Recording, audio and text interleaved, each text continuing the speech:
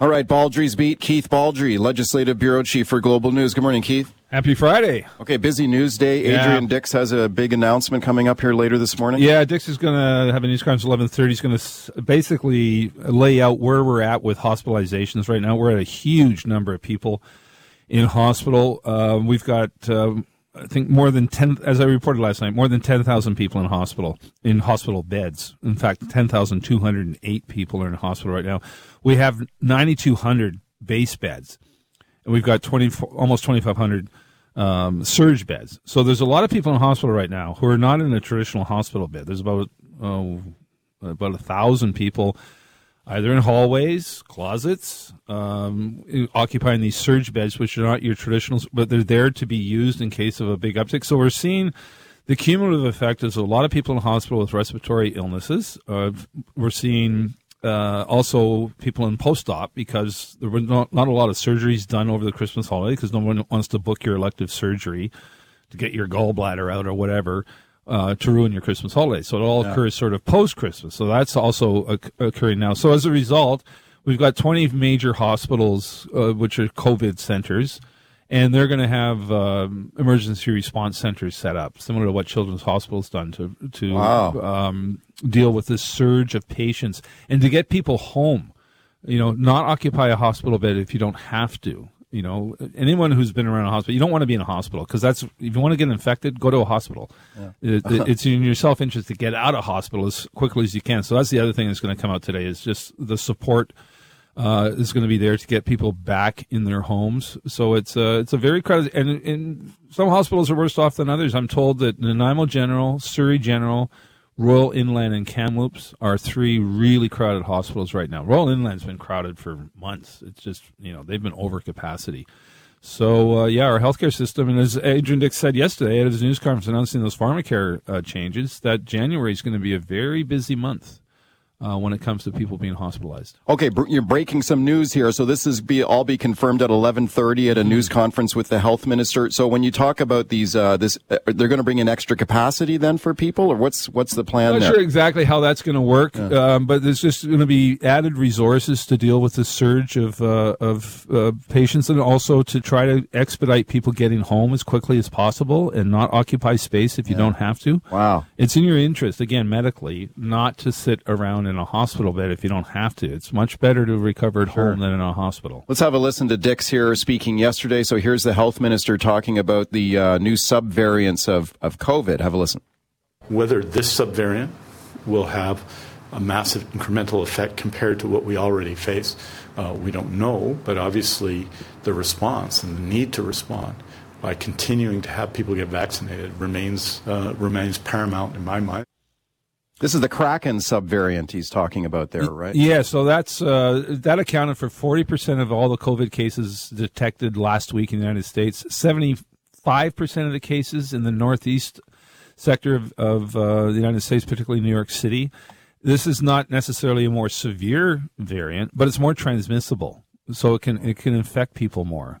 And so, again, the urgency is now get your booster doses, get your third or fourth dose if you qualify, as most people do right now, to ward off getting this particular infection. I just ran into a friend of mine who's been deathly ill for the last week or so, just recovering. He's had one booster, he's had 3 doses, but he says it still laid him flat out on his back. Yeah. He didn't have to go to hospital, thank goodness. But not entirely sure whether he has COVID or whether it was just RSV, which is as I reported last night, the disease is on the rise right now. COVID is up in terms of hospitalizations and up in terms of general detection. But RSV, which has always been here, but we didn't really detect it along with flu for 2 or 3 years because of the pandemic, influenza is now declining, but RSV is up significantly, and that's a serious disease as well. Here's another interesting thing that Adrian Dix said yesterday about the potential for a lag effect in new cases if people got infected over Christmas. Have a listen to this. What we haven't seen yet is what we've seen in some previous years, which is the impact of the Christmas break on COVID-19, on influenza, and on RSV.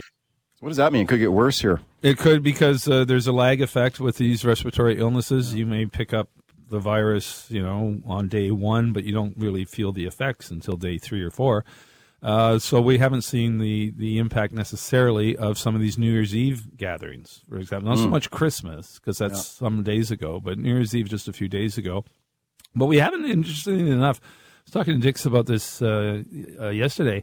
We didn't see a big, huge increase in emergency room visits on New Year's Eve or New Year's Day, which is interesting because this is the first time we really had a lot of parties and a lot of socializing, and that didn't result in a lot of emergency calls, which is encouraging. But we'll see if that increases in an uptick in the hospitalizations. Okay, more news coming later on this morning. Let's take a look at what's going on down in the U.S. Congress here, where Kevin McCarthy, it looks like he's lost again here. 12 in a row here now. He appears to have lost in his bid to become the Speaker of the House of Representatives. Looks like he's flipped a couple of people over to his side, but still not enough. Have a listen to this. Now, here's one of the holdouts. One of the guys who's really against him is U.S. Representative Matt Gaetz, Republican from Florida. So you'll hear him here, and then you'll hear McCarthy. Have a listen to this. How do you see this ending? Not with Kevin McCarthy as Speaker. Mr. McCarthy's been recalcitrant to that. He's lied about us. He's lied to us. And we're not voting for him. Look, I have the record for the longest speech ever on the floor. I don't have a problem getting a record for the most votes for Speaker, too. Okay. Well, I guess I don't know if he's got the record already, but you got to go back to the 1850s to see a parallel to what we're seeing in Washington, D.C. The Republican Party is just torn apart. You've got MAGA people, you've got ultra MAGA people who don't even speak to each other, and you've got the moderates, of which there are very few, and they just cannot agree on a speaker. And the Democrats are sitting back watching, saying, fine, fill your boots, tear each other apart for as long as you want. But it is going to be a crisis. If there's no House of Representatives, it does affect committees. It affects potentially national security. So hopefully they can sort this out, but it's fascinating to watch McCarthy go one humiliating loss after another. I suspect he will become the Speaker here at some point here in the days ahead, but he'll probably have to give a bunch of concessions to these hardliners. He's already given these crazy concessions. Basically makes the Speaker's role almost powerless to give in to this rump faction of the Republican Party.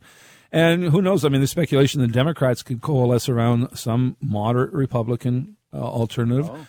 Now, their guy Jeffries is right on the edge. He's close to winning this himself. I'm not sure he's going to get there, but again, it's unprecedented what's going on down there. Okay, let me ask you about the interview we just did a little earlier on the show about sports gambling, because I know you were listening to that. So I interviewed a guy named Declan Hill, who is like one of the leading experts in sports gambling in the U.S., and we talked about the surge in sports gambling. When you watch sports on TV right now, it's like saturation advertising for sports gambling websites. And you see these big stars on there endorsing these sites like Wayne Gretzky. And he took a real crack at Gretzky, saying Gretzky shouldn't be doing this. He should not be endorsing gambling sites. What do you think about that? Well, it's a complete flip-flop. For years and years and years, professional sports wanted no part of gambling. In fact, they would suspend players. Pete Rose, for example. Right. Never in the Hall of Fame, all-time hits leader, because of his gambling. The NFL suspended 2 superstar players in the 60s, Paul Hornung and Alex Karras, for an entire year because they bet on games. And now you've got these athletes and the leagues themselves wholly endorsing gambling. I think it's a recognition that gambling is basically part of society. I mean, how many of us are in fantasy football pools or fantasy baseball pools? Players themselves are in fantasy football pools. So that whole fantasy pool thing, I think, was the spark that really lit the fuse here to get gambling into a more accepted but do you agree with him? Do you think Gretzky should be staying away from these? Having said that, I was taken the first time I saw Gretzky looking almost like a Bond villain in front of a casino on TV talking about betting. I thought, nah, come on. I think athletes take a bit of a risk to associate themselves with this, but I think it's also recognition that, hey, well, it's big money. You can't stop it. You're making a lot of money with these type of endorsements, like Tom Brady endorsing crypto. There's lots of money out there. And again, but how much money does Brady make as an NFL quarterback? He makes a lot of money. How much more do you need? Do you need to necessarily tarnish your reputation in the quest for more dollars? Baldrey's Beat. Phone lines are open. If you phone now, you will get through. 604-280-9898 is the number. Star 9898 on your cell. Dave in White Rock. Hi, Dave. Go ahead. Oh, hey, guys. the sports betting, I don't mind people having, a choice to do their advertising, whatever, but for every second I think that these pro athletes have their image advertised for the betting, they should have to spend 1 hour at a gambling recovery type meeting or something. So maybe they'd think twice, having a 30-second commercial would mean 30 hours. I think it might stop it. Well, gambling addiction is a serious issue. I did a series a number of years ago on gambling, and the number of people I found who had serious gambling addiction issues was quite alarming, where they literally jeopardized their family finances by betting ridiculous sums of money, because it's a bit of an illness, a bit of a mental health issue. And Caller raises a good point. I mean, athletes are associating themselves with an activity that has a significant downside for many people. This isn't a harmless activity. Gambling is a very bad thing for some people. The thing is, though, like you said earlier, I believe it should be legalized and strictly regulated, because, people are going to bet anyway. I mean, there were offshore online sites that were taking bets long before it was quote unquote legalized. So, I think the regulations have got to be effective, though. And whether you put restrictions on celebrity endorsements is one thing, but there's also the potential for corruption and match fixing. Like there's an investigation going on in the UFC and mixed martial arts about fight fixing. And the government of Ontario and their public web betting site over there, they said, we're not taking bets on UFC and anymore. That's why gambling was always seen as an illness by professional sports and amateur sports. I mean, college basketball had a crisis in the 50s and 60s with score fixing. Sure. Point shaving. Yeah. And again, all linked to gambling. And it's a bit taken aback when you see professional athletes who are in fantasy football pools themselves or hockey pools themselves suddenly take an interest publicly in gambling. It's amazing how it's changed. Like, we played a clip earlier of Roger Goodell, the NFL commissioner, who was saying, the integrity of our sport is paramount. We're opposed to gambling. And now they're publicly endorsing gleefully a whole bunch endorsing of different gambling sites. And saying that ad that's running right now about how you bet on everything in your life. Yeah.